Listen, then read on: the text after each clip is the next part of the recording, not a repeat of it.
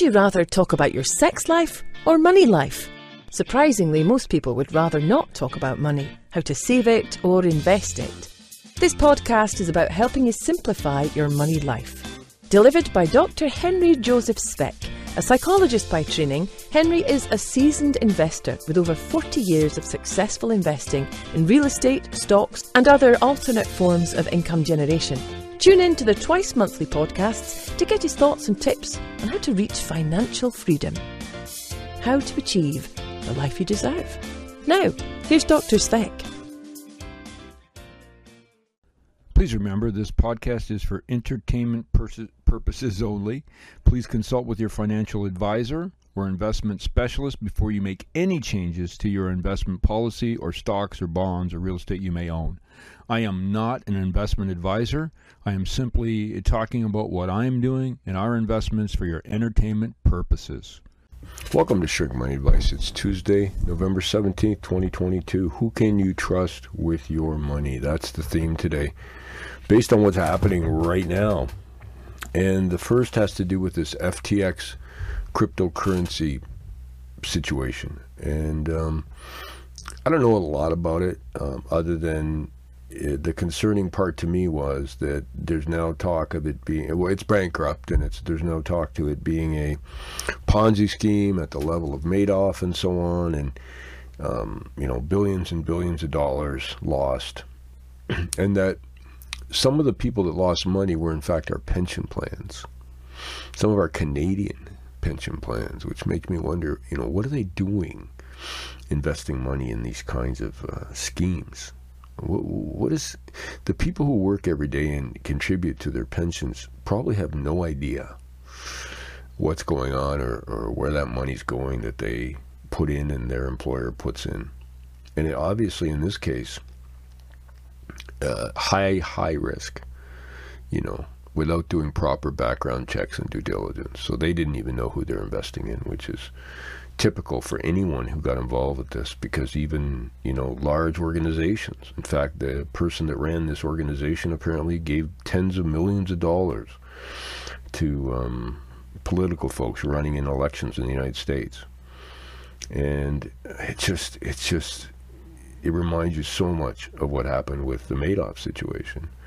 If you remember, Madoff was part of the Security and Exchange Commission, so he was highly valued. He was considered an expert. He was considered one of the people to go to when you wanted to look at fraud and create laws to protect, investors. And he, in fact, was a fraudster. So there seems to be this connection between these types of frauds and people who regulate, who actually are supposed to be keeping track for us. So you can't really trust them. And when I hear of a pension plan, you think back to the problems with pension plans throughout our country in North America. I know Detroit, when it went bankrupt, people lost their pensions. Here in my community, when Navistar went under, the Canadian division, the folks had to fight for their pensions and got less than they were supposed to, and it just continues, and there's no guarantees of this. So obviously when you think of your future, what to do with your money, or who you can trust, I'm not sure it's people running pensions. And then today, I hear that Bank of Montreal has decided to hire Cathie Wood to run 4 mutual funds.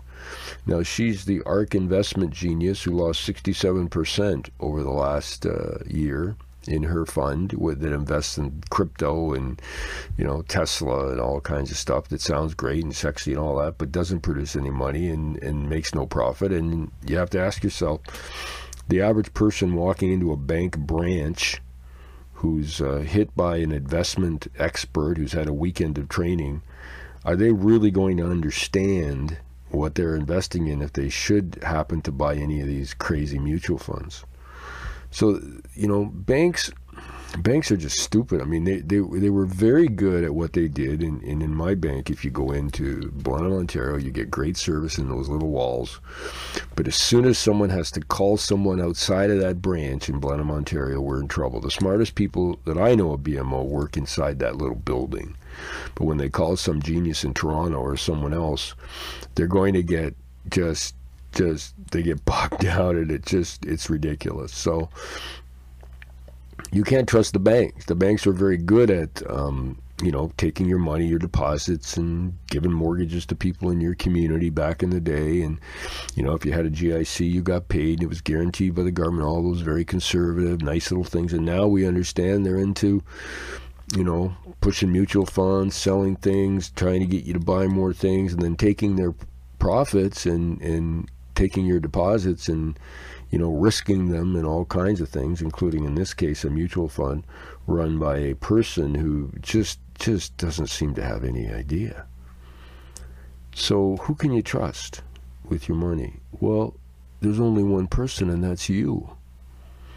You need to, if you're in a pension plan, you need to go down to your HR office and you say, okay, I need to know how to contact the people that are managing my pension fund, whatever it may be, and you need to ask for specific, gory details of how they're investing your money.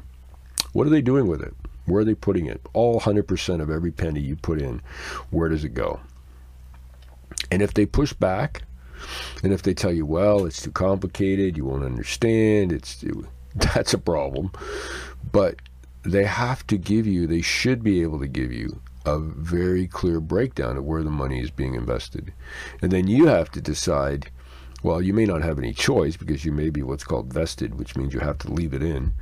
But you have to decide, well, is there anything you can do? And if you can't, there's nothing you can do about it other than advocate with your union or your reps or somebody to try to make sure they don't take these crazy risks with things like FTX that apparently the teacher's pension did, which you wouldn't think of all the pensions on the planet that the conservative pension, but that tells you what else have they invested in.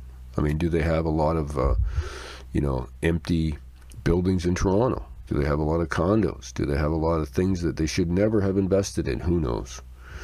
So ask those questions. And back to my point, you need to learn about money in the sense of when you're going to invest it, where you're going to invest it, how it's going to be used, what are the risks, and some of the things we talk about. I was never a crypto guy. I mean, I think the maximum, we put a small amount, I think $4,000 into a small startup many years ago in our angel fund.